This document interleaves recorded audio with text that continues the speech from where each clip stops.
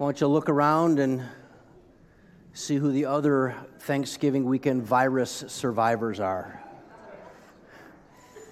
You made it. You did it. We're so grateful for opportunity to be together here and sing of God's goodness and sing of all the ways in which He has at work around the world and giving us a church and giving us His Son and so on. We're on week 4 of 4 in our generosity series called Church Members Are Givers. And this is a perfect time for this because it is the Thanksgiving month. And here we take a weekend like this weekend and we focus on being thankful. And it's good medicine for the soul. We get one day during 1 month during an entire year to celebrate all that we have, to be thankful. And we certainly believe that church members are thankful every day. We are grateful every day. And that God's challenge for His church is to learn to be givers, not give our lives to being getters, right? And this comes from this idea here that Paul writes to the Corinthians. This whole series on church members are givers, comes from this idea that one of the ideas is that Paul writes to the church at Corinth, and he says, there's so many things that you're good at. There's so many things that you're good at that the people who are outside the church, outside of God's family, are also good at. But you belong to me. You belong to God. You are joined to Jesus. And if you're a Christian, we already see in your church that you excel in your faith, your gifted speakers, your knowledge, enthusiasm, even all the love that you're getting from us. You're excelling in all those things. But then he goes on to say, but don't stop there.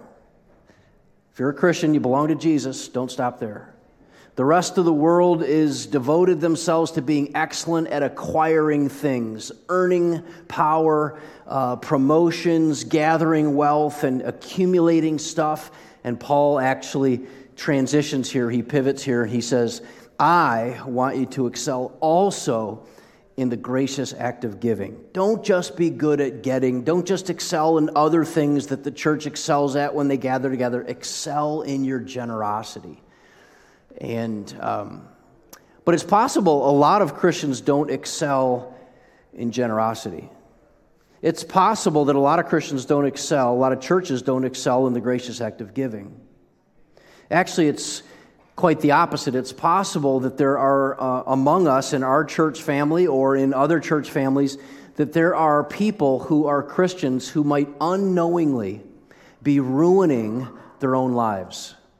They think that what's happening to them is some misfortune, they've become unlucky, or somehow they can't quite catch a break.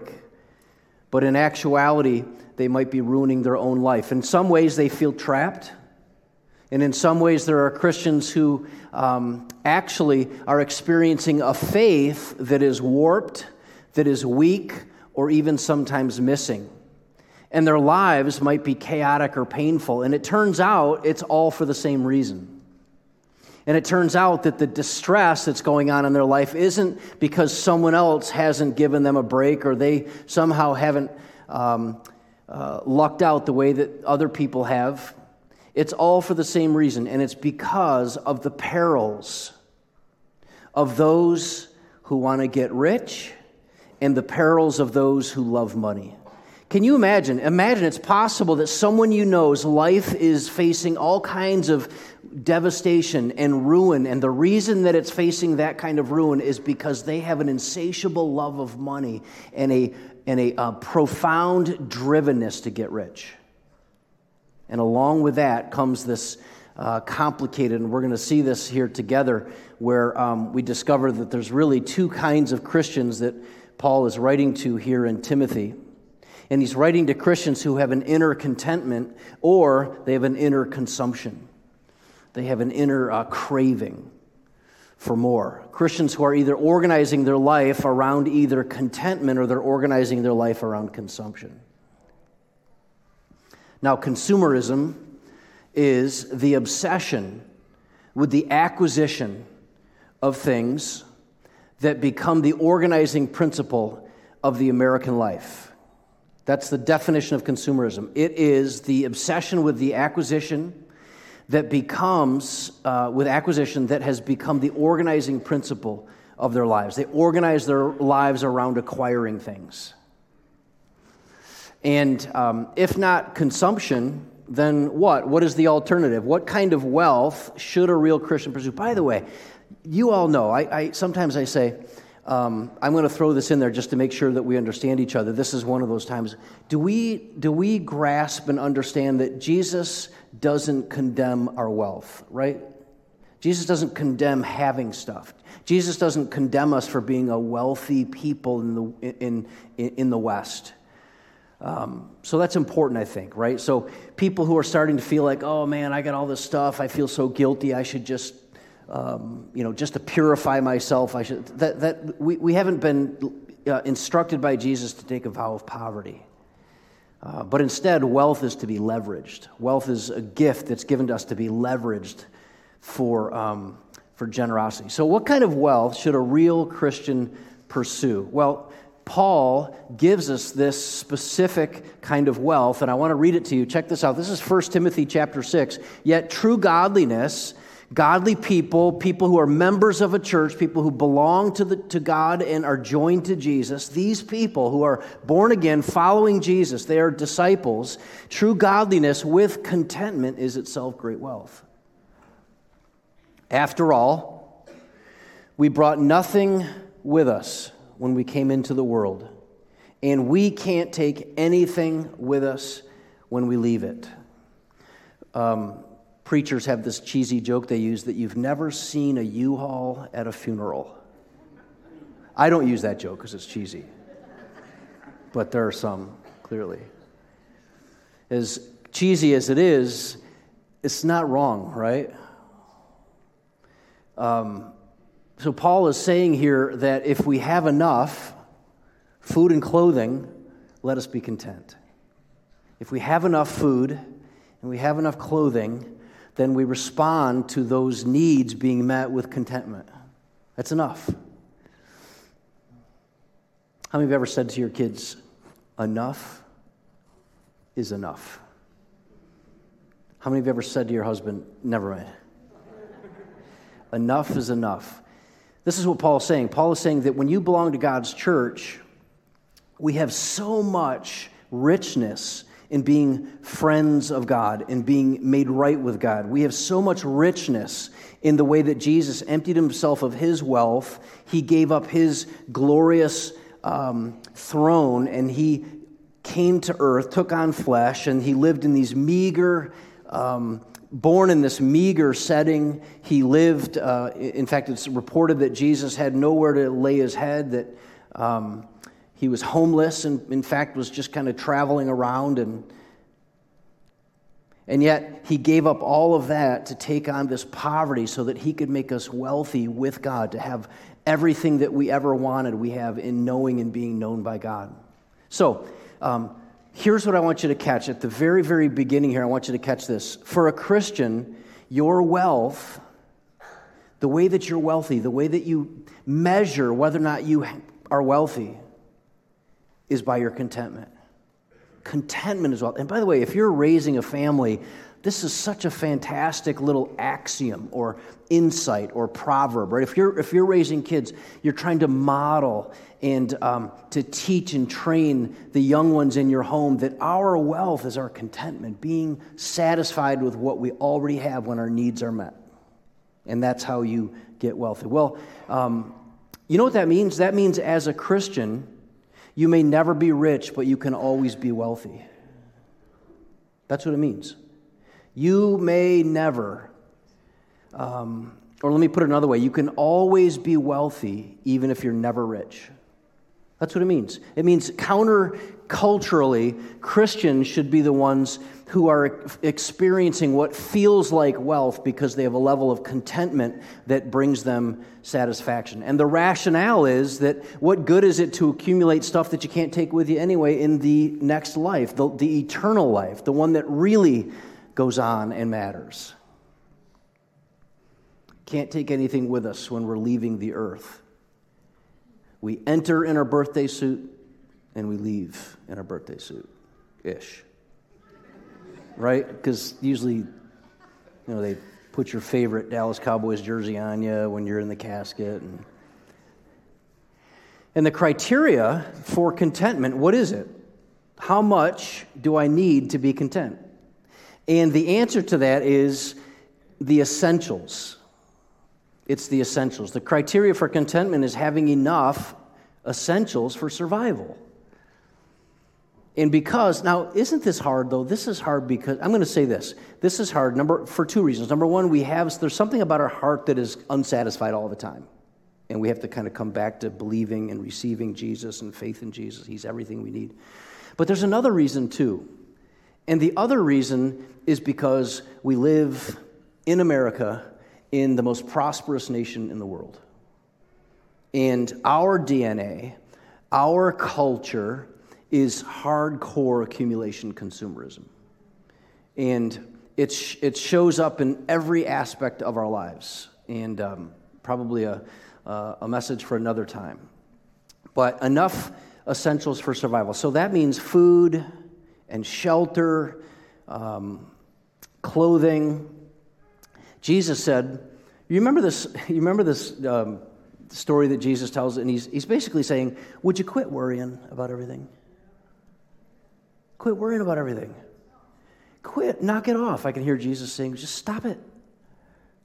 Stop worrying. And then, of course, Jesus doesn't end with that. He explains why you can stop it. Why it is that you can just knock off the worrying. And he says, think of this. Think of the birds of the air. The birds don't plant and harvest and store up their food in a barn when they need it. Instead, what do the birds do? The birds literally exist, and then every day they have everything they need to eat, and it comes from the Father to the birds. And then Jesus says, how much more does he care about you than he does the birds?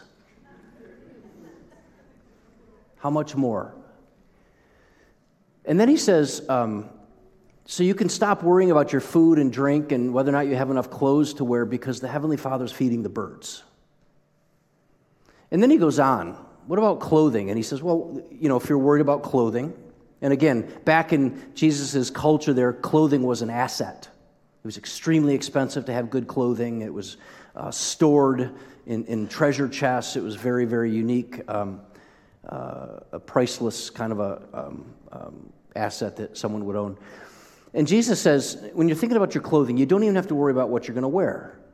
You will have what you need to wear. And as an example, look at the lilies of the field. Look at the flowers, the wildflowers. They don't work, they don't stitch, they don't knit. I almost said knit. You don't knit your clothes, right? You kind of like accessories. They don't make their clothing, yet Solomon in all his splendor was not as gloriously dressed as the lilies of the field, the wildflowers. The beauty of the wildflowers is a tribute.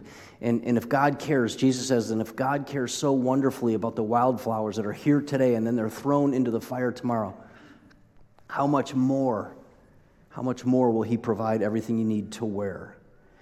So look how Jesus diagnoses this word. I'm going to diagnose. Where does this worry come from? Jesus diagnoses it. Here's what he says. He says, but he will certainly care for you, meaning God. This is the end of the birds and the flowers. He will certainly care for you. So why do you have little faith? Isn't it amazing? Jesus actually says that the reason that you're struggling with this kind of worry, am I going to have enough? Am I going to get enough? Am I going to have enough to eat, enough to wear? Am I going to have enough shelter? And the reason Jesus says, he says this is that this contentment is a question of faith. It's not a question of finances. It's a question of, do I have a confidence in my bones that everything I need, the Father in heaven who cares for me more than he does his own lesser creation, is he going to provide for me? I saw this documentary yesterday. I was watching this documentary, National Geographic, and oh my goodness, let me see if I can remember this. Check this out. There are birds that nest in the desert. Millions of birds nesting in the desert. There's no food anywhere in the desert for these birds, except that the wind blows, and when the wind blows, it picks up the sand and takes the sand into the seashore, and when the sand lands in the seashore, it's also picked up proteins and other life forms that are kind of captured into the sand, and it lands in the water, and then the fish come along, the little tiny fish come along, tiny fish. If you were wondering what kind of fish, they're tiny fish. Just to be clear, if you're taking notes. So the little fish are eating this little plankton, bacteria, whatever it is. Don't quote me. And then, of course, what happens when you get little fish? Well, you get bigger fish. And then the birds eat the big fish. And imagine this, try not to imagine this, but the birds are nesting in the desert millions at a time, and they don't have to worry themselves sick over where their food's going to come from. The wind basically blows their food to them. How does that happen? Because God of the universe provides everything that is needed for that which He has created and for those whom He loves. It's coming. If you need it, it'll be there. If you need it and it's an essential, God provides it for you. And then once we embrace contentment, we start to experience something far more than rich people experience. Rich people experience wealth, and they believe that they've accumulated all that stuff by their own effort, and if they don't let up on the effort, they're going to lose their wealth. And there's all kinds of research that's been done about the dissatisfaction of people who believe that they have to keep grinding or they're going to lose it all. And if I have a choice between my American materialistic wealth and my inner contentment, if it's that clear, I'm going to hold on to contentment and pursue contentment and embrace contentment. And Jesus says that when you embrace contentment, you are expressing faith. You are living by faith when you say, I know that He's going to provide everything because He certainly cares for me. So, what kind of life? This is in contrast. Paul contrasts this life. He says, a question for you. What kind of life does the pursuit of wealth create? When somebody is got their nose to the stone and they're grinding away to accumulate their own wealth, what kind of life does the pursuit of wealth create? There's some specifics here I want to show you. Very specific descriptions of that kind of life. Check this out. This is one of the most fascinating New Testament scriptures I think I've come across. This is my own opinion, but check this out. But people who long to be rich, these aren't people who are rich. These are people who long to be rich. They got their eye on the prize, right? They fall into temptation. They are trapped by many foolish and harmful desires. And what do? They plunge them into ruin and destruction. For the love of money is the root of all kinds of evil. And some people craving money have even wandered from the true faith. And they pierce themselves with many sorrows. So, listen to these words: tempted, trapped, foolish, plunged into ruin, destruction, evil, wandering, pierced with sorrows, fall, harmful desires, love for and craving money. All of those words describe the kind of life that long to, that are craving wealth, that have in their sights the desire to accumulate and acquire. So keep this in mind. For a Christian, craving material wealth is disastrous. We wonder sometimes how a parent can, or how a spouse, I don't know if I mentioned this a couple of Sundays ago, but when I catch these crime documentaries, and they're kind of like telling the story of this horrendous crime, like it's unthinkable, bizarro, and you're like, how does this happen? And I always ask this question: what could possibly drive somebody to do this? Do you know how often it's the same answer? The person that they killed, whether it's a spouse or whatever, had a life insurance policy and they were just cashing in on it. They were trying to steal their life insurance money. I mean, now, I think it's mind you, it's a leap to go from what Paul's writing about to murderous,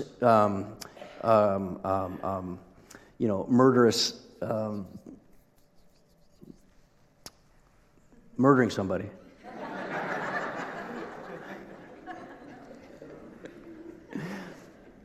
So if you long to be rich, here's what Paul says, you're to fall into temptation. If there's a longing in your heart, if you got your eye on the people who are a little better off than you are at work, people who have a little more than you do in the neighborhood. And what Paul is saying here is that if that's you, it's going to creep, eventually it's going to lead you to fall off and fall over into temptation and to cut corners you wouldn't have cut, take things you wouldn't have taken. Try to kind of cut a corner that you would have never cut ever. And he says you're trapped by desires. And these desires that you're trapped by plunge you into ruin and destruction and plunge into all kinds of evil. Christians who long to be rich. And this is why I said at the very beginning, it's possible that there are Christians ruining their lives by the simple idea that they're trapped by their desires and that they have completely chased after wealth in a way that's destroyed their lives, and their love of money leads them into all kinds of evil. And if you want to know why, I mean, this is so important. If you follow pop culture and politics closely, there's a phrase that helps you understand everything that's going on in the world. And here's the phrase: follow the money. You know, when I was young, I'd hear that phrase, follow the money. I'd be like, that's a movie line, right? And then now that I'm older and I pay more attention to things, I realize that's not just a movie line, that's a fact. If you want to discover most things in the world, just follow the money, and you will discover it. And what do we learn? That there's all kinds of evil, somewhere in and around that evil that's happening is a love of money, is a fascination and obsession with it. So some crave money and they wander from the true faith. There are people who are committed themselves to follow Jesus, and then eventually they kind of latch on to this desire for prosperity, and they leave the real, true gospel for something called the prosperity gospel, which promises them that if they have enough faith, they're going to reap a windfall of wealth. And you build your faith in order to build your wealth.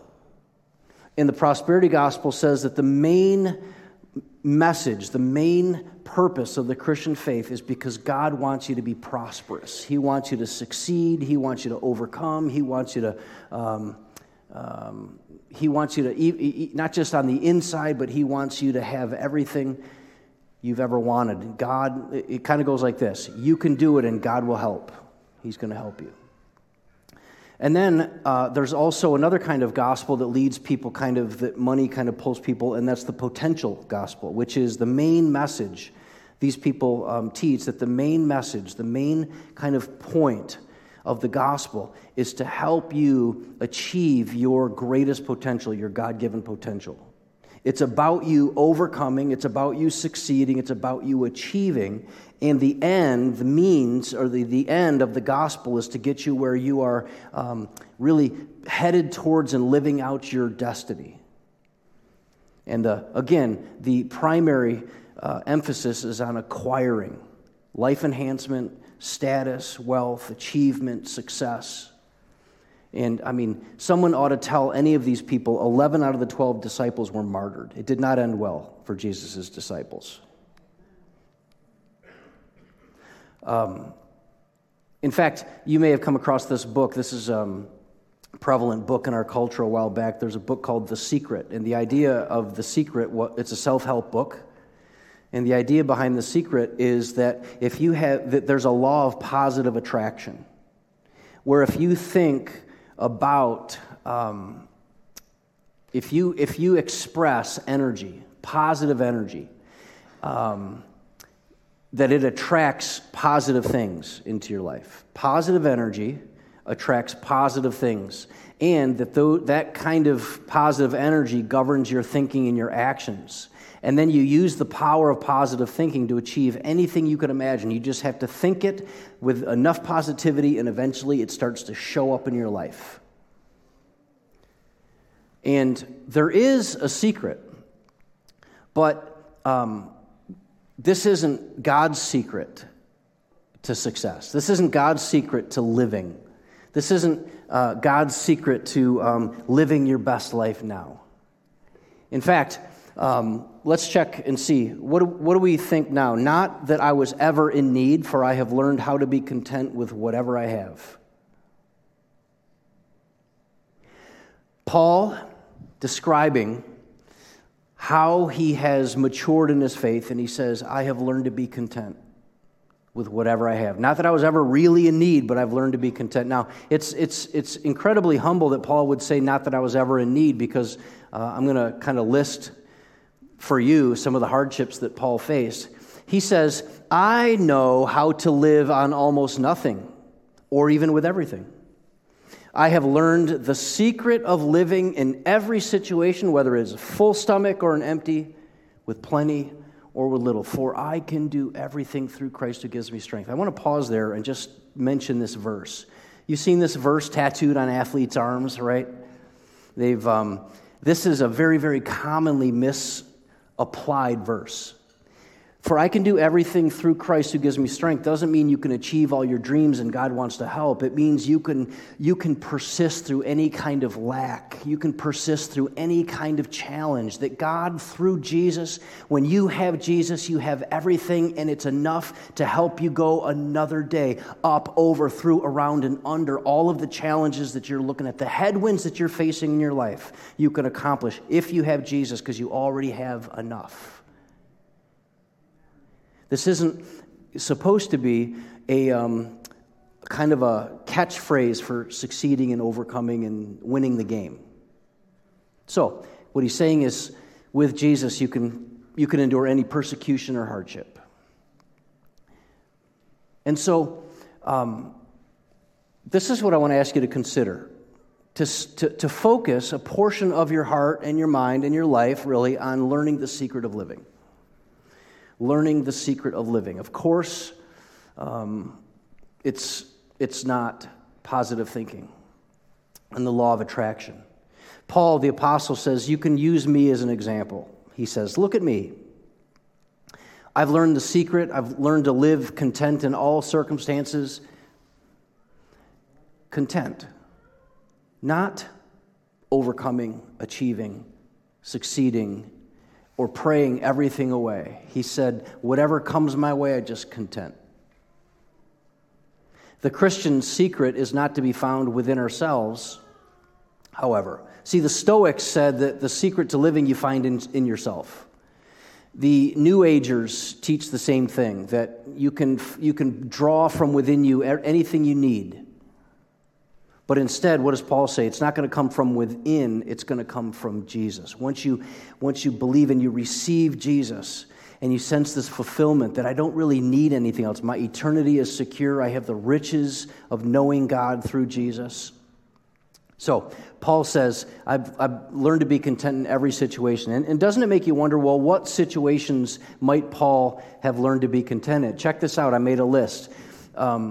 He said, I've learned to be content in labor more abundant. An abundance of labor. In stripes above measure. Stripes, you know what stripes are? The lashing of a whip. Stripes above measure. In prisons more frequently. I have faced death often from the Jews. 5 times I received 40 stripes. 3 times I was beaten with rods. Once I was stoned. I mean, come on, if any of us had one of those things happen, right? We'd be blogging like crazy. You won't believe this. Here's my book. 3 times I was shipwrecked. When I was researching this, I thought to myself, where's the part where Paul was shipwrecked? And it slipped my mind that he was shipwrecked 3 times. Shipwrecked.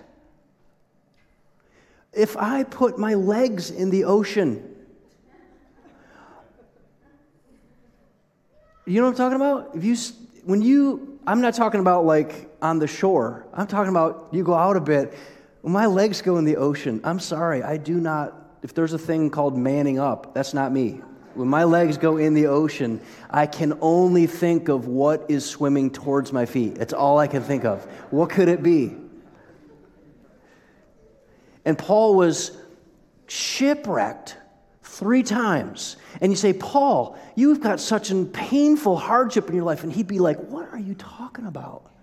I am so content with the richness and the wealth of finally knowing God through Jesus that I take on 3 more of those shipwrecks, knowing that even if I die, I'm going to end up with my Savior.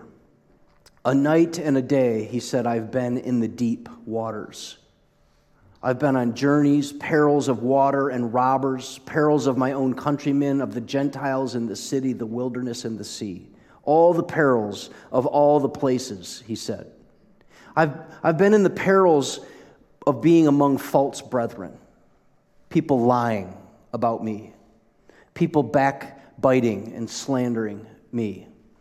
I've been in the perils of weariness and toil and sleeplessness and hunger and thirst. Often, this is the worst one in my opinion, and I've been in the perils of fasting. Right? A nightmare. I've been in the perils of cold and nakedness. Besides the other things, what comes upon me daily, my deep concern for all the churches, but there's more where that came from. Paul says, I was given a thorn in the flesh, a messenger of Satan to buffet me. I was abandoned by all my friends while imprisoned. I was despaired about living. I was alone in the concern for the welfare of the Philippian church. Paul's saying, in all of those things, I've just learned the secret to giving, the secret of generosity, the secret of life and living is to learn to just be content in whatever circumstance I have. Would that be life-changing? Be life-changing, wouldn't it?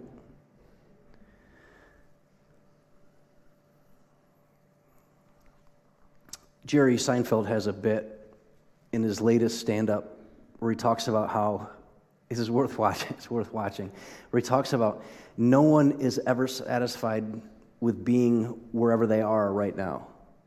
And he talks about being in an airport and being at the gate, and he's like, you get to the gate and you're like, where's my plane? The plane comes and you get on the plane and then you sit in the plane and you're like, when are we leaving? And then he goes through one thing after another, and it is so funny because it's so true. Never content with where I'm at. I'm always looking for the next thing. And Paul here is saying that if you learn the secret of living, you don't have to live a life of ruin and peril and destruction and temptation and all kinds of evil. You can free yourself from all of that by literally embracing whatever circumstance you have and just saying, I have enough.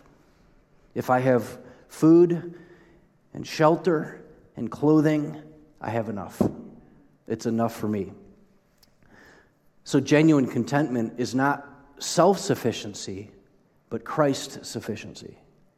It's not believing that I have enough in and of myself, but by knowing and living with and being joined to Jesus, I have enough. And this is why godliness plus contentment equals great spiritual gain.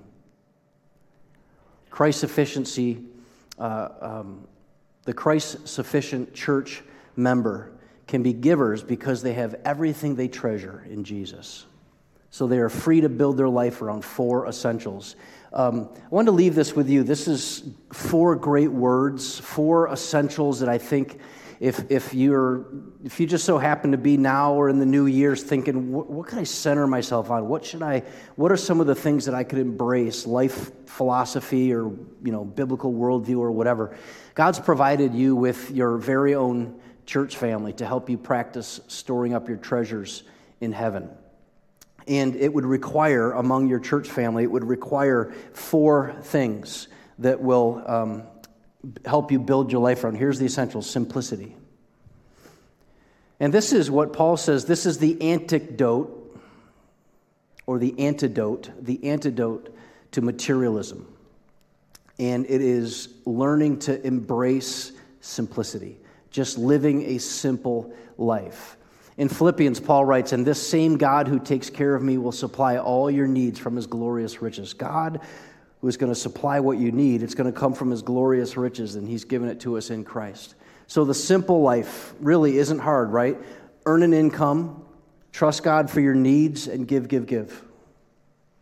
Earn an income, trust God for what you need, and in that simplicity, you can look for places to give, and give. Also, there's another word I wanted to throw out there for you. It's the word gratitude. There's a lot that's been written on gratitude, a lot that's been said about gratitude. And really, instead of, I mentioned earlier that our wealth isn't condemned in the Scripture. That if we're wealthy, it's by God's grace. And so the rejection of material things is called asceticism. And the antidote to asceticism is gratitude. Rather than feeling guilty for what we have, instead we are grateful for what we have. There's a gratitude that helps us. And when someone's living a generous life, there's really 3 reasons why people are generous, 3 reasons people give. And one of the reasons people give is because of guilt. If I make sacrifices, then I won't have to carry the guilt that I would feel if I said no. If I give, then I won't have to feel guilty for not giving. So guilt drives people to give. And there's another reason that people give too, and it's kind of like no one ever really notices it, I don't think, but we kind of subtly can give for the glory. Like I'm giving or I'm making sacrifices because someone might notice and think more highly of me. And then there's a third reason that people are driven to give, and it's gratitude. And it's the sense of giving that comes from this idea that I'm so thankful for all that God has given me. I'm overflowing with generosity, and I'm expressing my gratitude as self-giving worship. Like I'm literally giving as a means of saying thank you to God. And against craving or consumerism, there's another antidote, and it's contentment. And these are all biblical phrases, biblical words, biblical concepts. These are all certainly something anybody could kind of study out. But what is the antidote for the lust for more and more and more possessions? It is contentment. Contentment with what we have. And then lastly is generosity. And this is the antidote for selfishness. So if somebody is trying to move into greater levels of maturity in their faith, instead of selfishness, they're trying to, of course, grow to become more and more generous. Or I could say that they're learning to excel in the gracious act of giving. So we have attenders among our church family who love to give. There are some who have the gift of giving, meaning they give like regular folks, but then there's an extra gift where they give even more and even more naturally than other people. But among our church family, there's so many givers. And there are others who want to give and don't always know where to give, how to give, what to give to, who to give to. And so it's possible that there are givers who don't know what the needs are. And of course, we break down our giving in 3 ways: time, talent, and treasure. And the treasure givers oftentimes start with a faithfulness, a minimum percentage. The Bible teaches this idea of tithing 10% of your first fruits of what you earn, and that 10% is set aside and it's kind of put in a storehouse for the needs of the church, the expansion of God's kingdom, and the health and thriving, flourishing of the local church. So we have church attenders and members who are faithfully tithing. The percentage 10 is a starting point, a guideline for some. It's more than that. For others, it would be less than that. And there are others who are regular givers in the areas of offering. There's a special need, and they are gifted, eager givers. And anytime they hear of a need, they jump on it, whether it's a sponsorship or a scholarship. We always have a need in our church family to sponsor someone, even if it's a marriage conference, weekend getaway, student retreat where the students take off for the weekend and spend time retreating. We have missions opportunities, Kids Central, preschool scholarships, all kinds of one-time spontaneous offerings, whether it's a sponsorship or a scholarship. And also, there's limitless emergencies where the need is basically started to surface that there's a grieving family, or there's a foster family, or there's a missionary, or there's a marriage and family crisis where somebody is in need and the people who respond come from their own church family. And also there are times when there are urgent resources needed. Gift books for new Christians, cases of books for Christians who come to saving faith and need to get started, or marriage counseling book bundles. There's limitless ways that someone could be a part of offerings that are urgent resources. And then there's a time and talent giver list. The need that we have in our church family to expand the team that is doing hospitality. Love in Action meals, that anybody ever receive a meal when you had had surgery, given birth, or otherwise were in a challenge and you got a meal right on time and you were like, this is, to me, this feels like love. There's a whole bunch of givers who gather up Love in Action meals, hospitality and greeter team, to make sure that people that are among us are getting the proper kind of care and attention and very hospitable sense of grace, that we're receiving people just the way that they are. There's a music and tech team that helps us with music and tech. There are student workers, kids workers, all different teams that we've got going on here, that if you felt like God was expanding your generosity, and as a member of His church, you wanted to kind of take a step into giving more, there's time, talent, and treasure. And if that's something that you feel God's stirring you to do, you could scan the QR code on the seat back in front of you, and it'll take you to a page where you could learn about joining a team, where you can give online. We have missionary partners who could also be the people where we aim our treasure and support our missionaries. You can give to the missions fund, the North Central Church Missions Fund, and we do all that for you. Limitless ways to give. People are in need, and we are surrounded by a church family who has the means of meeting those needs. What would it take? Contentment, generosity. And we could do that. And we do that as we let our heart get adjusted and let our heart grow.